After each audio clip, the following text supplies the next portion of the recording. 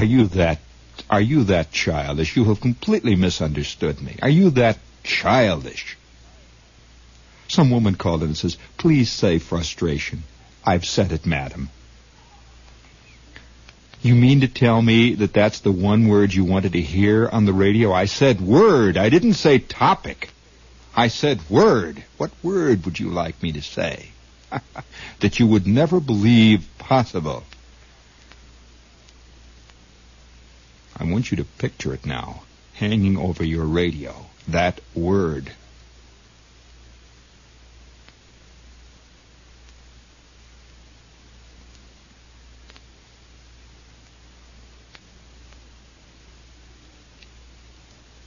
I have a sneaking suspicion that America is almost exclusively peopled with grown-up Bobbsey twins. Exclusively peopled with young men who in their youth were named Ned, the fun-loving rover, or Flora, the serious Bobbsey. Now come on, shake the dust, will you? You're alive, you fool.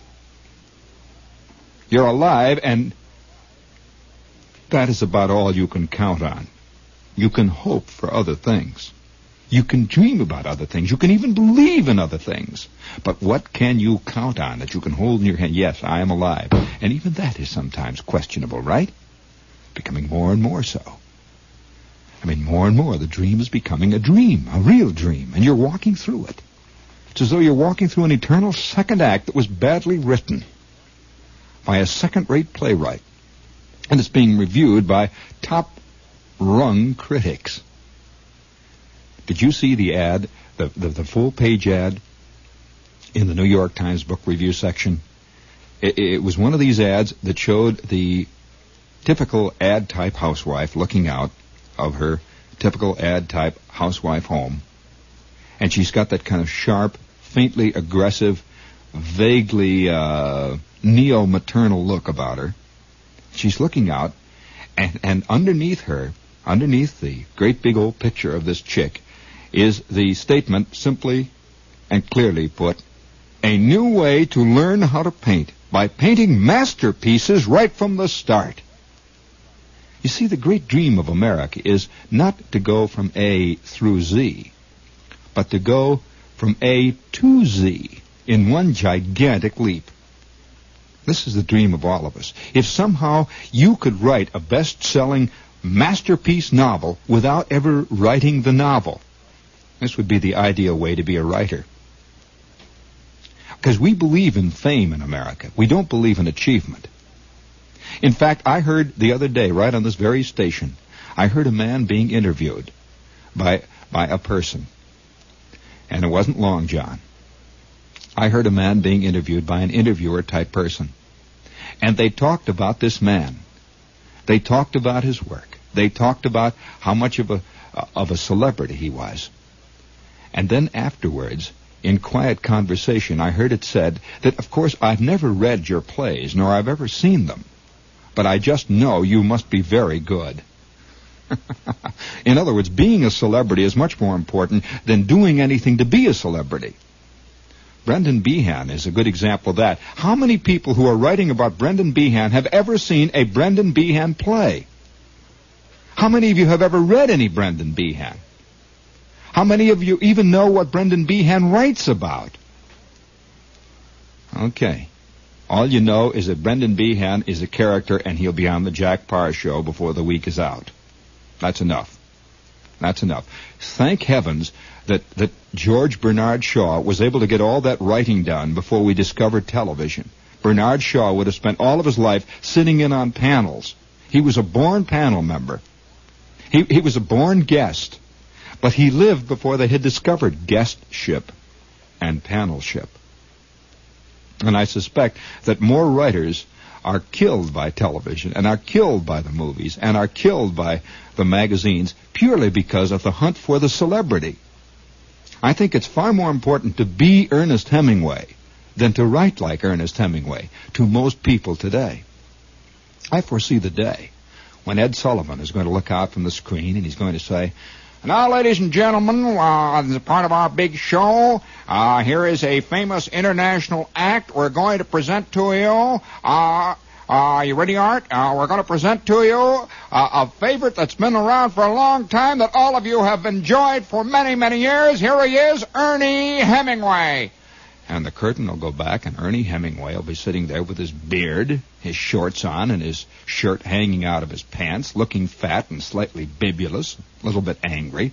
And Ernie will then write on the blackboard behind him one Hemingway-type sentence, like, she said it was raining. The rain came down, the wine was good, and the cheese was bitter.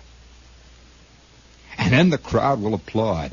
The curtain will come down, and Ed Sullivan will say, "You've just seen Ernie Hemingway, the famous international writing expert, the international act that all of you have enjoyed for years. Next week, we're going to bring to you Bertrand Russell.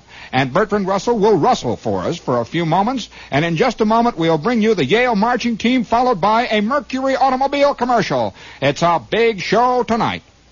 Well, this is all part of the game, you see.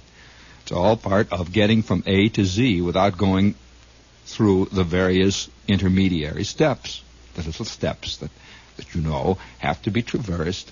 That if there was such a school, and I see it coming up very shortly, I see in our time, I see a school that's developed completely and around the whole concept of fame. They teach people how to be famous. I can just see such a school. Fame taught. 30 easy lessons. You, too, can get your name in Dorothy Kilgallen's column. You, too, can be seen lunching with a starlet at Sardi's. Why, as a matter of fact, large numbers of people have already discovered this principle. It would be very interesting if I were to ask the average guy who reads the average column just what some of these people do who are constantly being referred to in these columns, who are constantly being seen on these shows. I mean, are you sure you know exactly what Elsa Maxwell does? Can you tell me you really know what Betsy Palmer really does? Or Maggie McNellis? Or any one of the other great, the let's say, the fame experts, the people who are experts on being famous. And everywhere you look, you can see the jumping from A to Z process going on. Friends, there is a new way to learn how to paint. Now, you're going to ask me what that way is, and I'm going to tell you what that way is. It is by painting masterpieces right from the start. Now, isn't that the kind of thing that you've been looking for all of your life? I'm going to read you the copy now, friends. I'm going to read it to you so that you cannot mistake what I am saying to you. How would you like to paint a superb work of art in your very first attempt, right in your own home? Not a beginner's exercise, no. Not a little sailboat sailing against the painted ocean, oh no. But a beautiful masterpiece that you will be proud to hang in your home for all to see. And more amazing, how would you like to have your success not just assured, but guaranteed? What does a man want more in this life than guaranteed success? Even if you never took a drawing lesson or held a brush in your hand before, oh, this is no dream. Whatever your age or occupation, you can now join the happy thousands of artists in the ages past who have painted masterpieces. You can be one with Botticelli, Utrillo, Van Gogh, Toulouse-Lautrec, Rembrandt. You can join that happy throng jostling towards immortality. Oh, yes. Send your name and address to Immortality, WOR 19.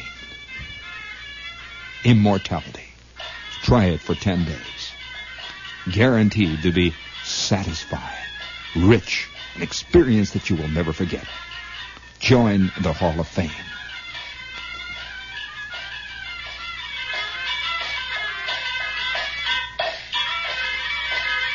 Oh, yes, and then the picture shows this woman. It shows this chick, and she's looking out, and she's painting very casually with a little thin dime store brush, and she has a palette there. And she has been tracing a drawing by Utrillo. She has been tracing a drawing by Utrillo. And underneath it, it says, you begin to understand as never before the pathos, the joy that Utrillo poured into his great work as you trace it. Can't you see Utrillo sitting there, drunk to the ears? His eyes red and bloodshot. Do you know anything about Maurice Utrillo? His eyes bloodshot. Watching this housewife trace his suburban street.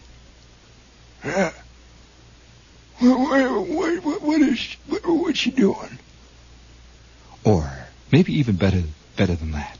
Can't you see this tiny figure of the truncated Toulouse-Lautrec standing there next to the television set with his little derby pulled down over his beetling brows, standing there watching an American housewife in Westport trace the sunflowers? Or even better than that. Even better than that. The picture of poor, benighted, sad, mad, fantastically talented Van Gogh standing there with a bandage over his ear, watching a tall, thin man wearing a pair of loafers, a pair of gray flannel trousers, and a lounging sports shirt as he quietly traces it out. Oh, quietly traces out Van Gogh's sunflowers, Toulouse-Lautrec's Momar. All the joy and all the pathos that went into it. Trace. You too can understand. And you can go from point A to point B. Now. That's what we want. Bad throngs!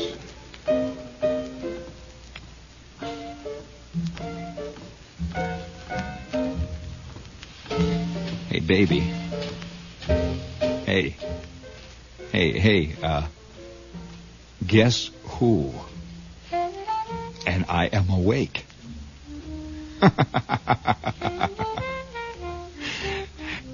Hey, you know, I'm laying in bed there, and I hear you fooling around out here in the living room.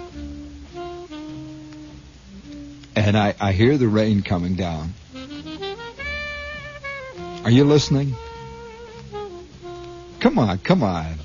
Put just for this minute, put the puzzle down, and I have something that I want to say to you. I am laying back there on my duff, and for some reason or other, which I cannot explain, you know, baby, have you ever had these things that suddenly appear to you in your mind, just a picture of some crazy, disjointed thing that never had anything to do with what you're doing? It suddenly appeared, you know? Well, I'm laying in bed there a couple of minutes ago, and I can hear you with the record player on, with Brubeck banging away and with Desmond tootling away, and the rain coming down, and I hear that guy swearing in the parking lot outside down the air shaft. And suddenly, for some reason or other, this crazy picture came to mind. Last week, I'm in the Biltmore. You remember when I came home about 3 hours late? Well, I'm in the Biltmore. And I'm sitting there in the lobby. You know, they've got this place in the Biltmore under the clock where F. Scott Fitzgerald lost his life, where all the chicks from Smith meet all the guys from Harvard, and all the gals from Bennington meet all the guys from Illinois Tech. Well, I go in there about 5:30, and I sit down at one of these little itsy-bitsy tables, a kind of table that reminds you of a Monopoly board. You know, it's about the size of a little bottle cap that you sit on your knee with. And this guy comes along, and he brings a couple of screwdrivers for me and Ed, and we're sitting there, and we're talking it over. It's a funny bit. And we could not concentrate. And I suddenly realized that all these people, there are dozens of them, all sitting around there in the Biltmore, and they're having drinks. All kinds of chicks and all kinds of guys. I mean, and most of the guys looked at least twice as old as the chicks. And all the chicks had a certain high cheekboned look. A kind of 530 Biltmore look. You know what I mean? A good bone structure. And they're all sitting there, and these guys were kind of graying at the temples, and it was a fascinating thing. And it suddenly occurred to me that I am right in the middle of Deceptionsville. I'm right in the middle of Deceptionsville. Now, what I mean is this. Who are these people? And why are they that way? What brought this chick to sit with this guy who's at least old enough to be her father? This guy who's sitting there who looks like he has a year-round suntan. And what brought him to sit with this chick? And here they are, both of them sitting there drinking martinis, and they are walking along the edge of a kind of great gulf of danger, and both of them know it, see? This chick knows that this guy, it's like playing with fire. And this guy knows that this chick is explosive. Baby, I'm going to tell you something. I'm a man, see? And I can tell you something about being a man, if you're interested, if you want to listen. Are you aware, and I have to say this, I have to say it clearly, are you aware that some chicks, when they walk down the street, spell D-A-N-G-E-R? These are the kind that fold right out of Playboy magazine every month.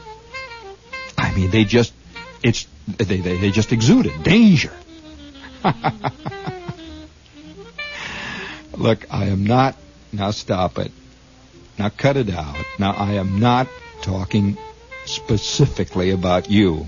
All I can say is what my mother used to say. She used to say, if the shoe fits. What made you think I'm discussing you? But I will have to admit, baby, that there are certain bells. Oh, shut up, Brubeck. There are certain bells, there are certain danger signals, I'll whistle. There are certain overload relays that go off when you walk into a room. Let's face it. I'm going to tell you something. I go into a room with you. I don't care whether there are 1,000 guys, 3 feet tall. Within 5 minutes, 24 guys think that any minute now something is going to happen between you and them. How do you think that makes me feel? Right. For the first time you have laid it out there. Right. Yes. Okay. But now here's the point. This is the thing that I would like to say. Where were you at 3:30 this afternoon? When I called here this afternoon. I'm just sitting there and I'm beginning to realize that half of these chicks that are there are supposed to be somewhere else. And half of these guys, 90% of them are supposed to be somewhere, and someone is believing that they are somewhere else. You hear what I'm saying? Look, I know you were at Gristides at 5:30 getting some Pascal celery, or is it lettuce? Or is it olives? Now, I know you were getting a carton of cigarettes. I will accept that. I guess what I'm saying is that nobody really wants to know. Ever. You see what Sunday afternoon does? It's a rotten time, baby. If how many letters? 6 letters. A 6-letter word meaning what? Oh, come on. I just thought of one. And the New York Times wouldn't dare print it on Sunday. It's my rotten mind. Yeah, I suppose. Look, baby, you got your cross to carry. I got mine. Everybody's got his cross to carry. Yeah. Hey, may I ask one thing that might sound like a leading question? Okay, I won't. Oh, no. No, I'm not putting you on. I will not ask you the question. Now, I'm going to ask you a question that you should have asked me. Where was I at 5:30 on Thursday? It doesn't matter. I mean, it's just part of the game, you know? I think that all of us want to walk a tightrope, all of us. All of us would like to. Baby, how would you like to go over Niagara Falls in a barrel? A balsa wood barrel. Huh?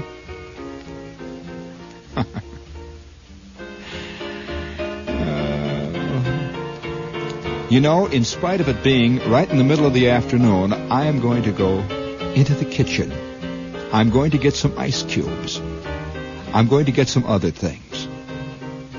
If you would care to join me in some ice cubes, that will be fine, and some other things. And I'm going to look out at the gray sky for a while. And I'm going to think of the clock at the Biltmore. And I'm going to think of that 6-letter word. Did you say 23 across, baby? Okay. I will be back in 5 minutes with the ice cubes. Maybe even the 6-letter word.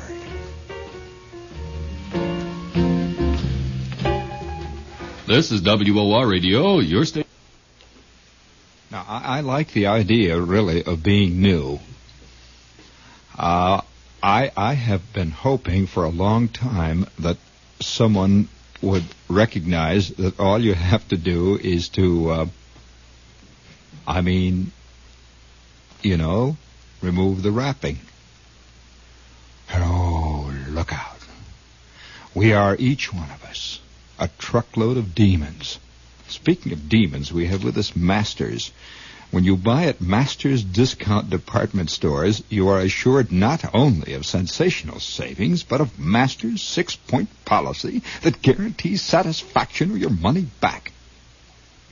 And for thorough satisfaction in stereo phonographs, lend an ear to Westinghouse as displayed at Masters discount department stores. They have 5 of them. 48th Street in Manhattan, Route 9A in Elmsford, Route 4 in Paramus, Lake Success Shopping Center, Long Island, and 3702 Main Street in Flushing. Leave it to Long Island to have a lake named Success. I wonder if there is a lake there that has demanded equal time. Excuse me, I just have to... light does not exist without dark, you know. Success is not a thing that exists in a vacuum. It can only exist in the company of failure. Are you aware of that? It's a wide-swinging, free-form stereo life you lead, my dear, in perfect fidelity. And while we're on the subject of perfect fidelity, for a long time, I've been, it must be 7 or 8 years ago.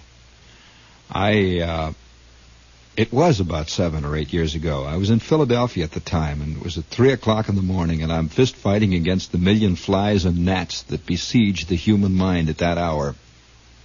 I've begun to really realize that the schizoid split that goes right down, not really down the middle, but it goes off at angles down through each one of us, is a thing that varies almost as the time of day varies, that varies as the barometric pressure varies. I've wondered how many wars were plotted, let's say, on certain days of the week. I wonder how many vast, all-sweeping decisions were made, let's say, on a Tuesday morning when it looked like everything was hopeless. Somebody says, we might as well push the button. What difference does it make? And then there is always that little rising feeling of hope about Friday afternoon that you're going to make it again this week. Of course, then by Tuesday, you're ready to press the button again. Go through these cycles. And it must have been 8 or 9 years ago. I had just begun to fight the flies. I had just begun to slap away at the gnats, the little bugging insects that cling to our lives, and doing it publicly. Incidentally, has it ever occurred to you why a writer writes? I'm constantly being besieged by calls. People who say, what are you trying to prove? I don't know. What are you trying to prove? Why is he doing that? I don't know. Why do you do what you do? Who does he think he is? I don't know, madam. Or mister. Who do you think you are? And who of us cannot say we are us? And who of us can say that we are not and have no real reason to be us? So these little flies, these little gnats are digging away at all of us all the time. What is bugging us? I don't know. Has it occurred to you, and I must say this again, we are sitting right in the middle of the biggest convention city in the world now. We're having a dictator convention. And we're hearing the news that one of them is arriving pretty soon out at Idlewild. I wonder if he's going to arrive in a plane that's decorated with bunting. I mean, welcome conventioneers. Tito arrives from one direction, Khrushchev arrives from the other, and all of them are wearing big buttons on their lapels. I'm Ike. Who are you? Ike of the USA. I'm each one in his own way. I think we have an innate thing that we really must build statues out of lead. We have to. What is it that drives a man from Circleville, Ohio, to come all the way to New York and take back with him, as the only thing that he takes back, a lead statue, gilded, painted with gold paint, a lead statue of the Empire State Building, and on the side of it is a paper thermometer that immediately stops working as soon as it crosses the state line. Now, what is this urge? My grandmother, you know, a funny thing, when my grandmother departed this vale of tears, she left a large trunk full of cracked cut glass that she had saved over the years, feeling that any minute now some device or some new technique might be solved that would be able to repair cut glass.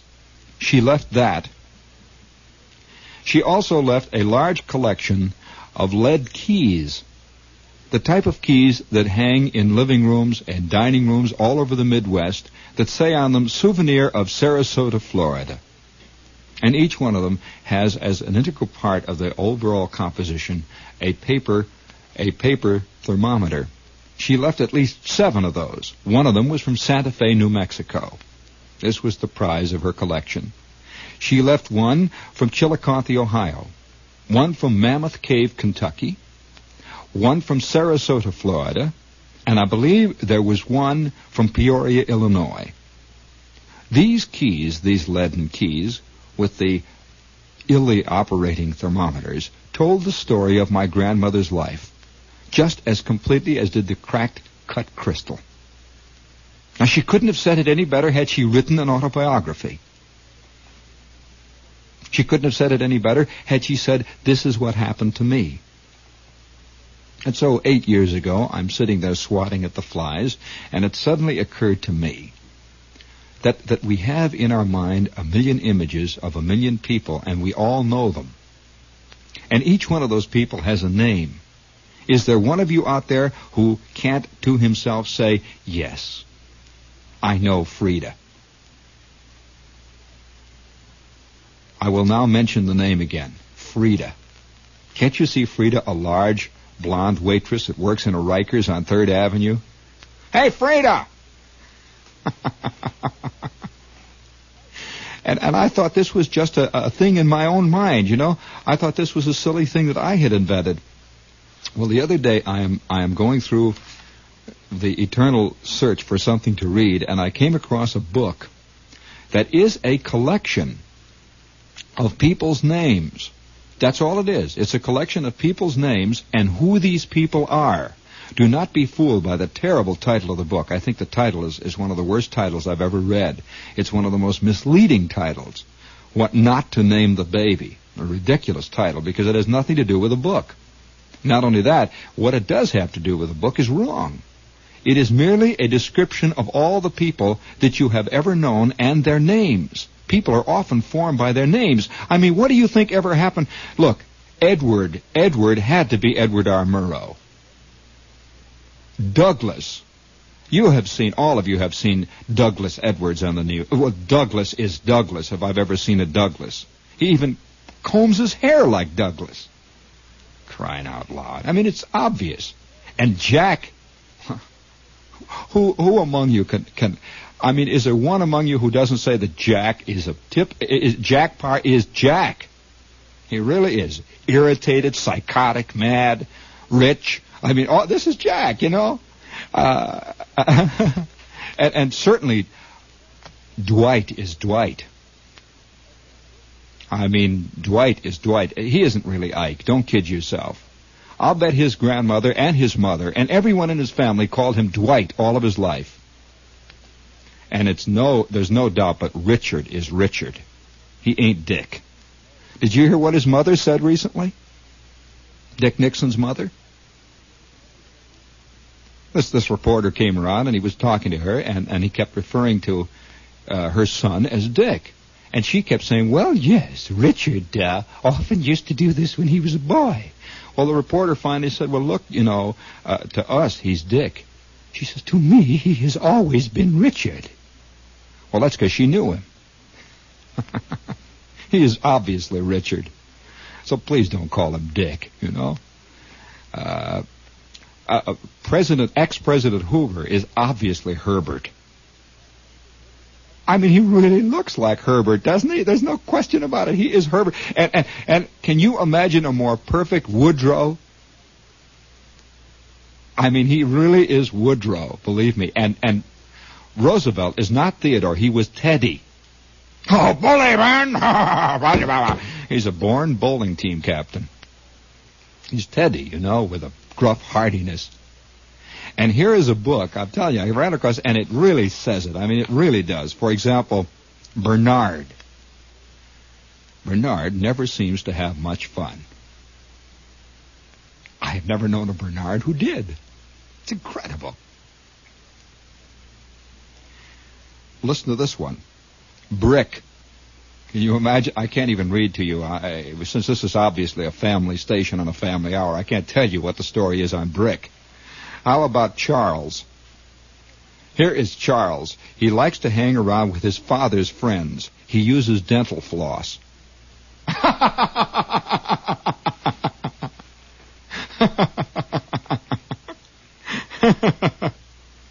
Chester is very active in Alcoholics Anonymous. Bruce, when your sister brings a girlfriend home from school, you get the friend to date with Bruce. He looks okay and won't make trouble.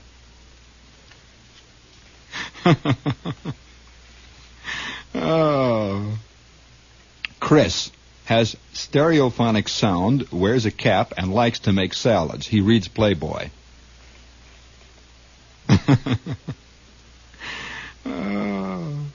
Are you interested? Is there anyone out there got a name? Just give me one name that you'd like to hear. If it's in this book, I'll tell you. Huh? Who? Edwin. All right, let's see if Edwin is in this book. If you have a name, quick, call it in here, because our time, our world, our little bitty thing that we have here together, Fletcher cuts uncanceled stamps off envelopes and for some reason saves them.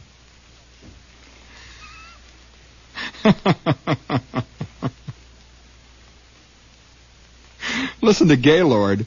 Girls think Gaylord is wonderful because he is sensitive and a perfect gentleman and never, but never makes passes or asks them up to his place. Gaylord is Lloyd's roommate. I don't have to say any more. Jay is a compulsive check picker-upper.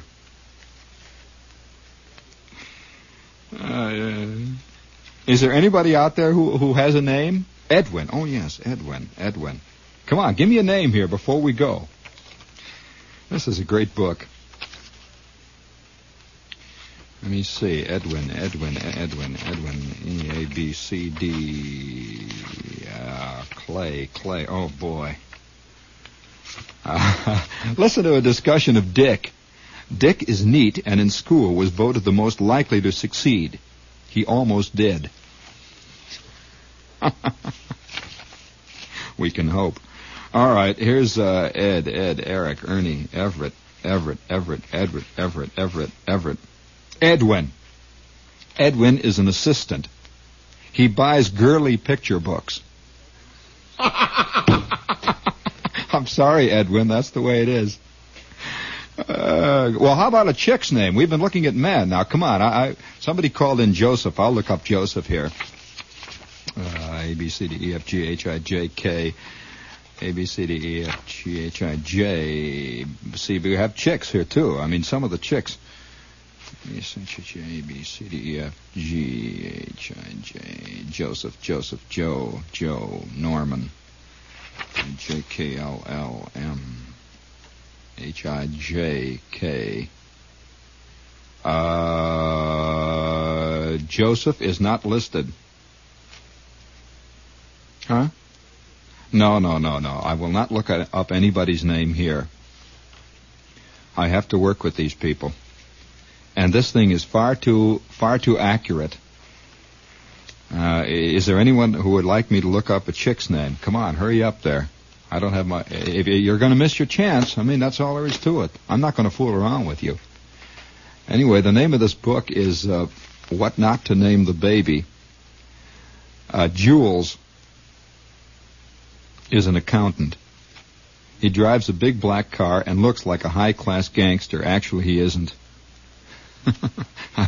He sometimes is called Julie. That's quite true. High scratches a lot. He either talks your head off or has nothing at all to say. Felix is a bridal consultant. He might also be in the ladies' hat business. All right, hold it up there. What's the name of the chick? Jacqueline. Oh, there's always somebody comes up with a ridiculous name like that. Jacqueline. Well, I can give you Jackie, baby. Is that all right? H-I-J-K. Gladys. Oh, Gladys. Oh, boy.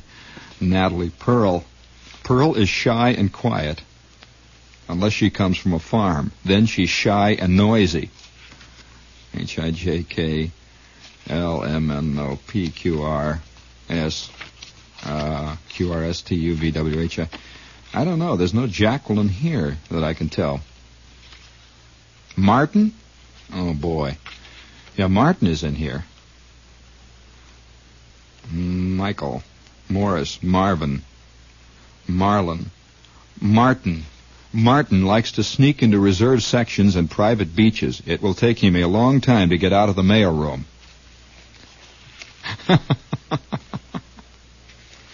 Well, if you're interested in this, the name of this, and I'm not selling this thing. I just think it's very funny because it's very true. The name of it, do not be scared off, is What Not to Name the Baby, which leads us to the Paper Book Gallery. I picked this up at the gallery, and I would like to point out that if you are a Sunday afternoon type and don't know about the Paper Book Gallery, this is one of the most interesting booksellers in America today, and is one of the most encouraging signs, incidentally, to come along in the publishing industry in a long time. Just a few years ago, the whole mushrooming thing got started on about $500. A guy by the name of Marty Geisler started it, and today they are considered one of the most important factions, one of the most important single elements in the publishing business in New York. The Paper Book Gallery, of course, is down in the Village. There's one on 3rd Street. There's one that's back at the NYU campus. There's one right down on Sheridan Square, right next to, right across the street from Nick's. You know, it's over there on the west side. And then there's one, the new one, is next to the Howard Johnson on 6th Avenue near 8th Street in the Village. And I don't know whether they're open or not today. You can give them a call and see. I have no idea. But this is the Paper Book Gallery. And I think you'll find it worthwhile visiting. And while we're on the subject of the Village, it's almost 3:30 now. And I'm sure that a lot of you are scratching around and would like to know about, if you could, a good restaurant to go to today. Well, I would like to make a recommendation. Yin and Yang is one of the finest Oriental restaurants in America. As a matter of fact, Gourmet magazine a few months back designated Yin and Yang as one of the 5 outstanding Oriental restaurants in the United States. They're a magnificent little restaurant. And you'll find that you pay for everything you get here. In other words, the food is superb. The prices are not cheap. They're not expensive either. But you will find that you get what you want there. You will find that, some restaurants, even the fanciest ones, you walk into it, there's a kind of an unpleasant feeling. You say, you feel, well, I've got to measure up to this now. You know that feeling of walking into a place and feeling a little bit uncomfortable, as though somehow you've got to prove something. Well, I think you'll find that Yin and Yang is one of the pleasantest of the restaurants of its type that you've ever visited. And another thing, it is not filled up with those ridiculous linoleum-covered walls, nor is it filled up with those booths that they seem to cover with Chinese red oilcloth. And there are no fluorescent lights in it. I think you'll find this one has that feel about it that you rarely find in good restaurants.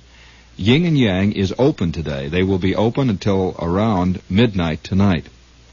They have a bar. Their address is 82 West 3rd Street, and wear a jacket. And I would suggest you call them before you go down to set aside a reservation. As a matter of fact, since I am now off on Sunday nights, I think Sunday night will be my Yin and Yang night. I will be down there tonight, probably.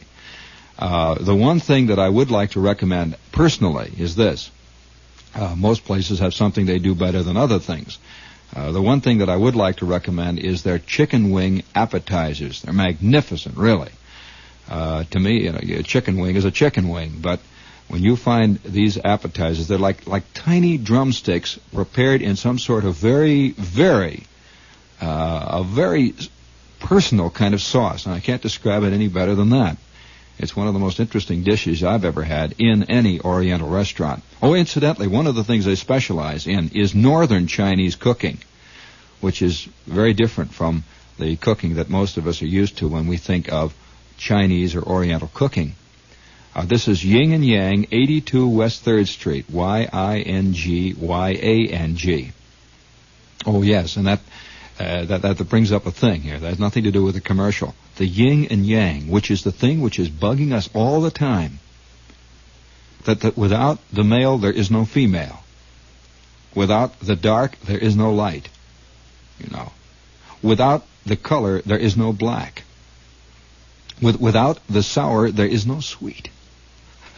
And without, has it occurred to you that when that tree falls in that gigantic jungle out there with nobody to hear? Stop, no, stop, don't, you're doing it again. When that voice goes off, there is no one to hear, and when there is no one to hear, there is no one to talk. When and how? Speaking of when and how, we'll be here till 4 o'clock this afternoon, swatting just as hard as we can at the flies that surround us. This is WOR Radio, your station for news. Very, very, very rare occurrence, it is true, but occasionally it does happen. Just a moment ago, a lady type called in and says, "For heaven's sakes, what is this man saying on the radio? Me and my daughter can't turn it off, and he's saying the most insidious things. This is for the birds. I think he's..." Madam, that's the nicest thing that could be said. Insidious. I would suggest you look that word up. That is a word that describes all of mankind. Insidious. Can you imagine an insidious giraffe? Can you imagine an insidious chipmunk? I think it's the thing that sets us apart from our animal neighbors. Our ape cousins is the quality of being insidious. And the more a man is insidious, the more human he is. I don't know about that, young man. I think it's an awful thing you've said. That's true. Indeedy mo. Oh, but it happens occasionally. Like the other day in Rome.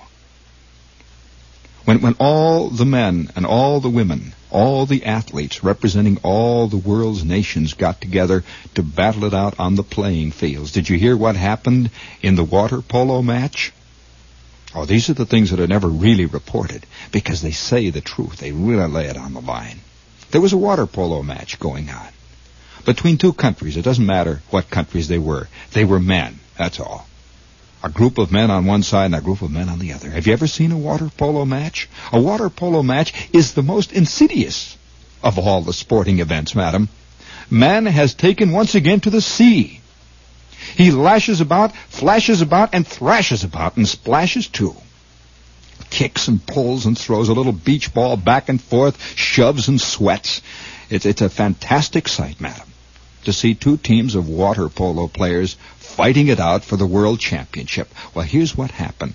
They were playing along fine until along about maybe 5 or 6 minutes before the game was to be over.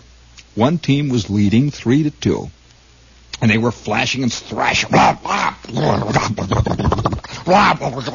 Charlie!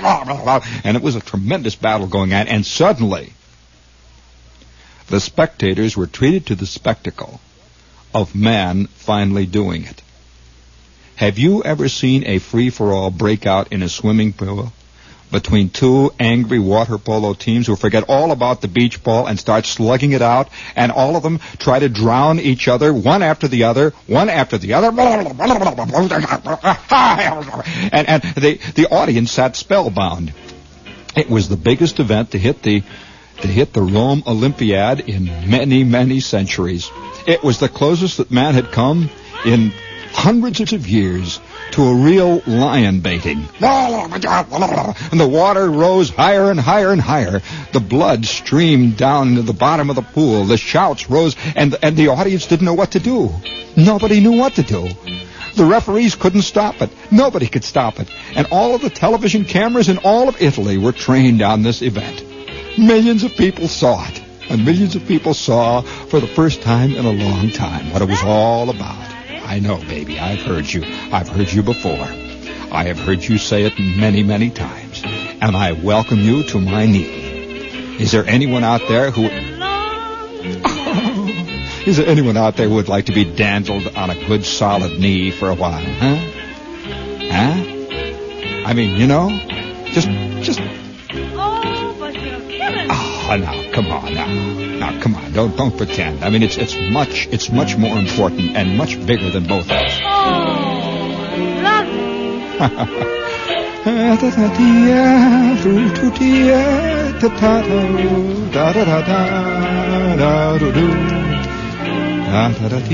The water polo game of civilization.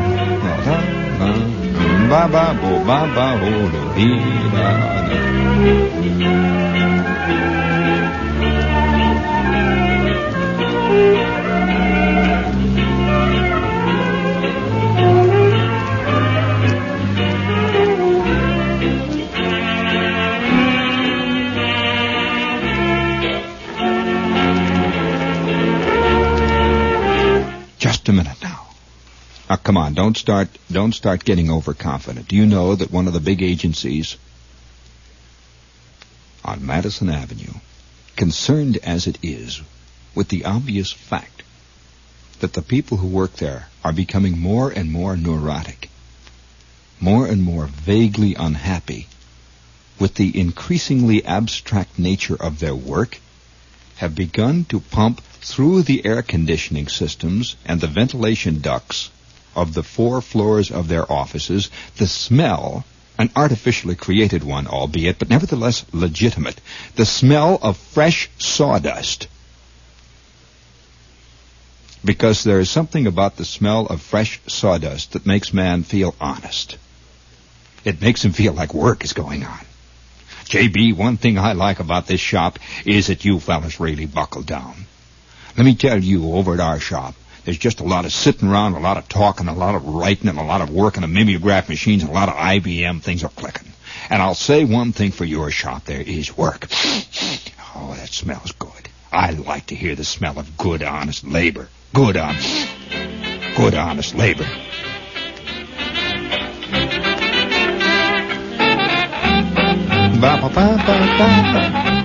Ha-ha.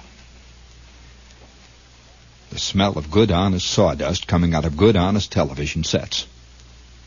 I suppose what it is that creates a man into the image of what he finally becomes is almost impossible for any one of us to really ascertain. Have any of you ever heard anyone? Now, I'm going to test you. I'm going to see what kind of an American you are. Have any of you ever heard of the worst stage show that was ever done in America?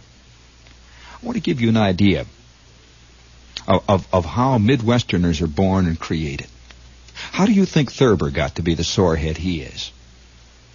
How do you think Theodore Dreiser got to be as sore as he was? How do you think that, let's say, Mark Twain got irritated? What was bugging him? Midwesterners, all of them. Well, there's a very special smell of a very special sawdust in the air out there. And I would like to ask you whether or not you have ever heard of the worst play that was ever seen in the Western Hemisphere in the last 50 years. Any of you give me the name of it? Does anyone out there remember a play named The Maid of the Ozarks? Unbelievably bad. I mean, unbelievably bad. When I say unbelievably, I mean it was so bad you couldn't believe it. It was so bad. And I'm not using this as a figure of speech. It was unbelievably bad. The Maid of the Ozarks. Well, I can only tell you this, that The Maid of the Ozarks played for 8 months in Chicago to standing room only audiences. Do you know how long A Death of a Salesman lasted in Chicago? You're right. Now, is there anyone out there who remembers this play? I will award the brass figurine with bronze oak leaf palm to anyone who can really raise his hand honestly and tell me he remembers anything about The Maid of the Ozarks. Even just name one character. Well, I'll tell you how it was. I am 9 years old, say. And my Uncle Tom, who was the bootlegger uncle in our family, the one who had the pearl gray spats, Uncle Tom was one given to the large gesture. And one Christmas, Uncle Tom gave to my family, my mother, my father, my brother, and me, a ticket to a live stage show. This was like being invited, this is like almost being invited into some kind of very special little adjunct to paradise itself, to a Midwesterner. Stage shows are very mysterious, very, very, very sacrosanct things. And he doesn't know exactly how to look at them. He really doesn't. On the one hand, he can spot the phony immediately because he's not used to the mystique of the theater. I mean, to my mother, Geraldine Page is kind of loud. On the other hand, he is bemused and completely taken in by the opposite side of the coin. And so, 3 days after Christmas, all 4 of us are sitting in row 23 watching The Maid of the Ozarks. I am 9, and this is my first experience with live theater. He said, any wonder, madam? Is it any wonder? And I have found later that no one even remembers this play. No one actually ever even heard of it. So perhaps what it was a childish dream. Forget it. It never existed. There was no play called The Maid of the Ozarks. I prefer to ignore the whole brouhaha. Life is just a gallimaufry. Life is just a checkerboard square that does nothing but give out free premiums. It does nothing but get you in. What'd you say, baby? You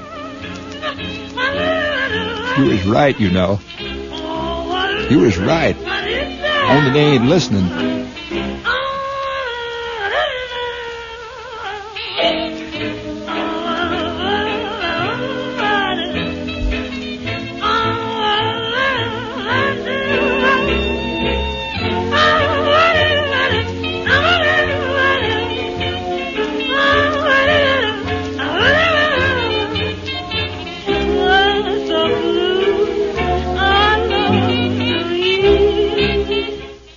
Life is just a gallimaufry.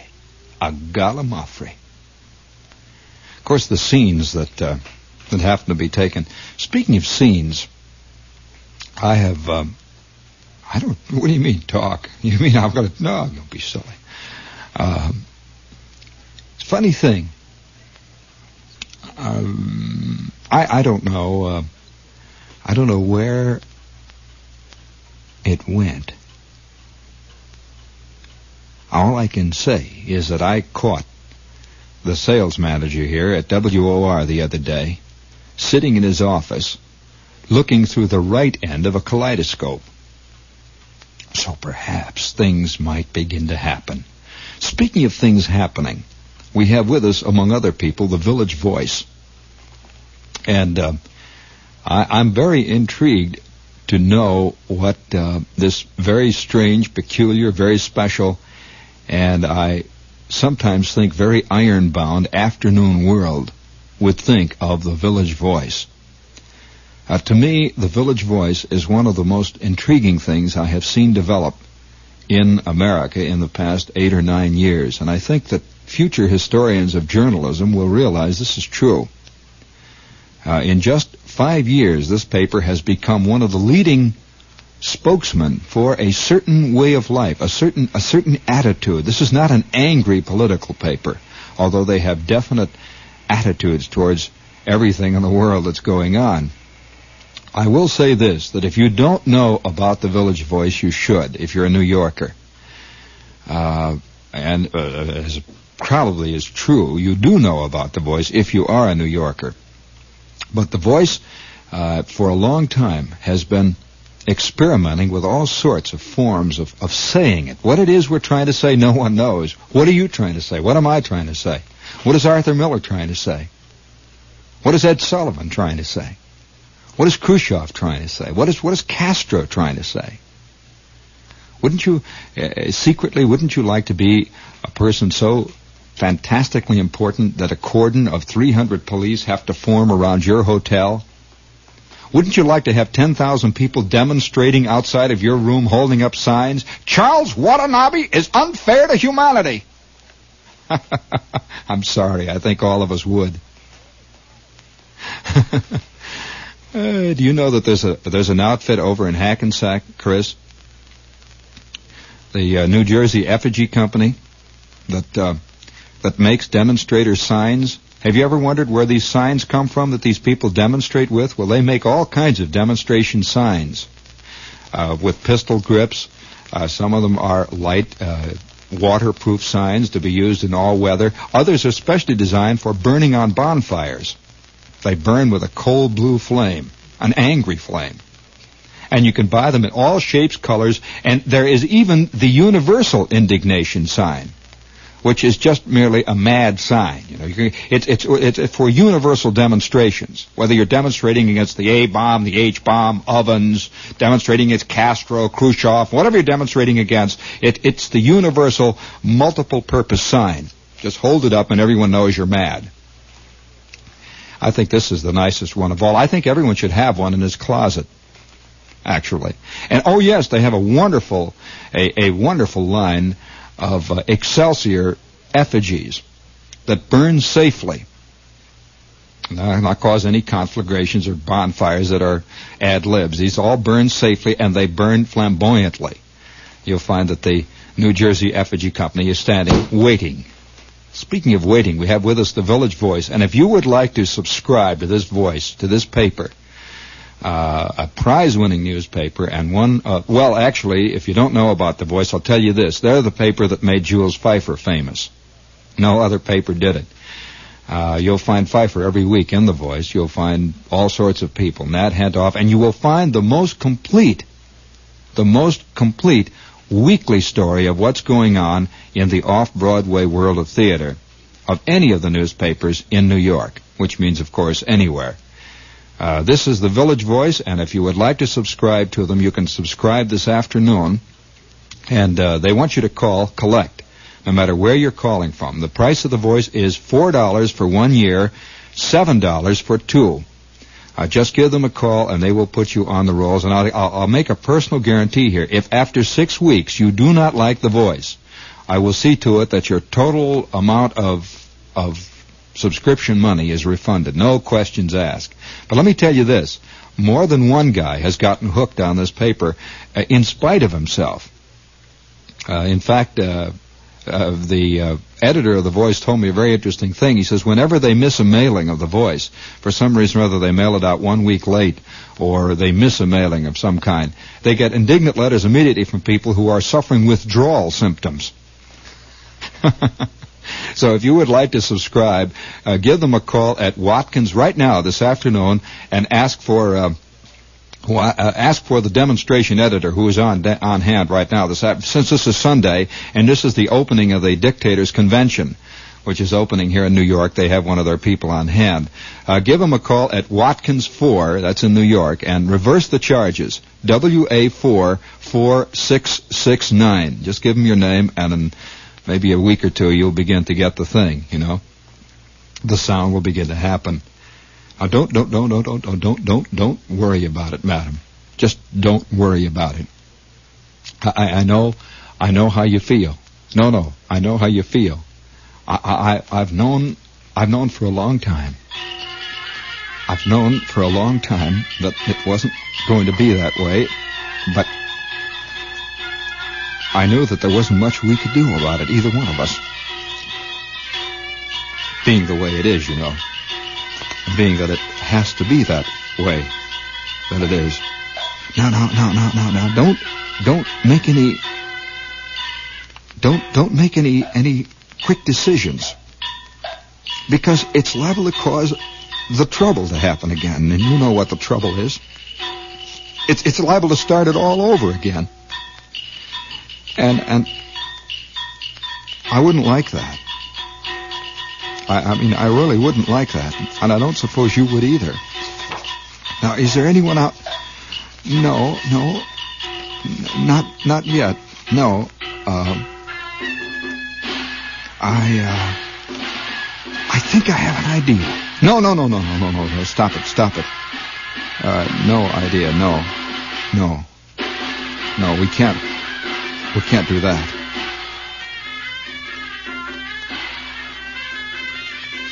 You see, it was a thing which I thought I could conquer. That's the whole thing. That's the whole story. I thought I could do it. I thought I could get out of that. Terrible. Well, what is it? I don't know. I thought I could break through. I shouldn't be telling you this.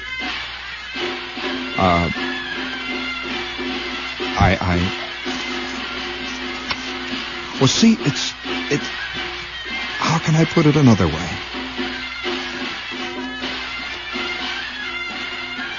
Well, all of a sudden, it was this way. All of a sudden, the big nasturtiums rose in the night from the ocean's bed, and they rested a while in the light of the morning. You see the picture? Turning the sand dunes tiger red. They covered the statue of Abraham Lincoln. They climbed to the top, right to the very top of the church spire. Grandpa, come to the window. Come to the window. Our world's on fire. Big nasturtiums in the high Sierras. Big nasturtiums in the lands below. Our trains are late. Our planes have fallen. And out in the ocean, the whistles blow over the fields and over the forests, over the living and over the dead. I never expected the big nasturtiums to come in my lifetime. That's all that Grandpa said. That's all he said. I just never expected it. Never thought it would happen. Never thought it would happen.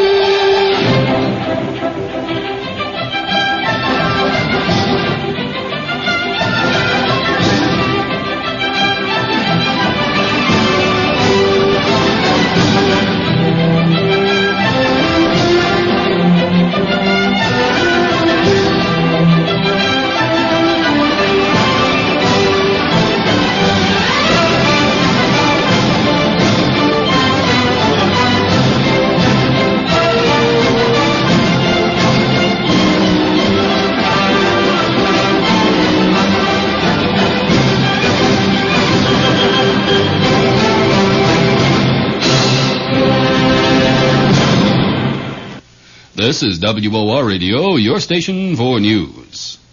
Now, direct from the WOR newsroom, here are the very latest road and traffic conditions in and around the New York area. This report is brought to you by Northwest Orient Airlines. In Manhattan, traffic is reported to be moderate on the East River Drive, the West Side Highway, and the Henry Hudson Parkway. Moderate traffic is reported on the Hutchinson River Parkway, the Sawmill River Parkway, the Cross County Parkway, and the Bronx River Parkway. Moderate traffic is reported on the parkways in the Bronx, and moderate traffic is reported on the parkways in Brooklyn. 3 DC-8 intercontinental jet departures a week to Taipei. That's an exclusive on Northwest Orient Airlines. Only Northwest offers you one plane jet service to Taipei from New York. No changing of airlines, no changing of planes. You jet all the way on Northwest Orient Airlines. Now back to the traffic. Moderate traffic is reported on the parkways in Queens. Moderate traffic on the Cross Island Parkway, the Interborough Parkway, Queens Boulevard, and the Van Wyck Expressway. Moderate traffic is reported at the approaches to the bridges and tunnels. In New Jersey, moderate traffic on routes 1, 3, 9, and 23. Moderate traffic on the Garden State Parkway. Moderate traffic on the New Jersey Turnpike. Moderate traffic on Route 4. Moderate traffic on Route 17. And moderate traffic on Route 46. This report has been brought to you by Northwest Orient Airlines. Your dial is set at 710. If you're planning a cruise this fall or winter, make your news dealer your first port of call. He's got this week's Q, featuring a 20-page section detailing over 500 1960-1961 cruises to Europe, to the Orient, to the West Indies, and to South America. The Q to your next cruise is in Q now. Get a copy of Q magazine today. This is WOR, AM and FM New York. Owned and operated by RKO General. The season ends tonight at Palisades Amusement Park. Hurry over for the big 2-for-1 special on all rides at Palisades Amusement Park. At the WOR time tone, the time will be 4 p.m. This is Sanford Marshall reporting. For all the news as it happens, stay tuned to this station. And now the news. It is a drizzling gray day in New York City today as the United Nations General Assembly meets to voice its approval or disapproval of Dag Hammarskjöld's handling of the Congo situation. The Assembly is tense. The city is tense.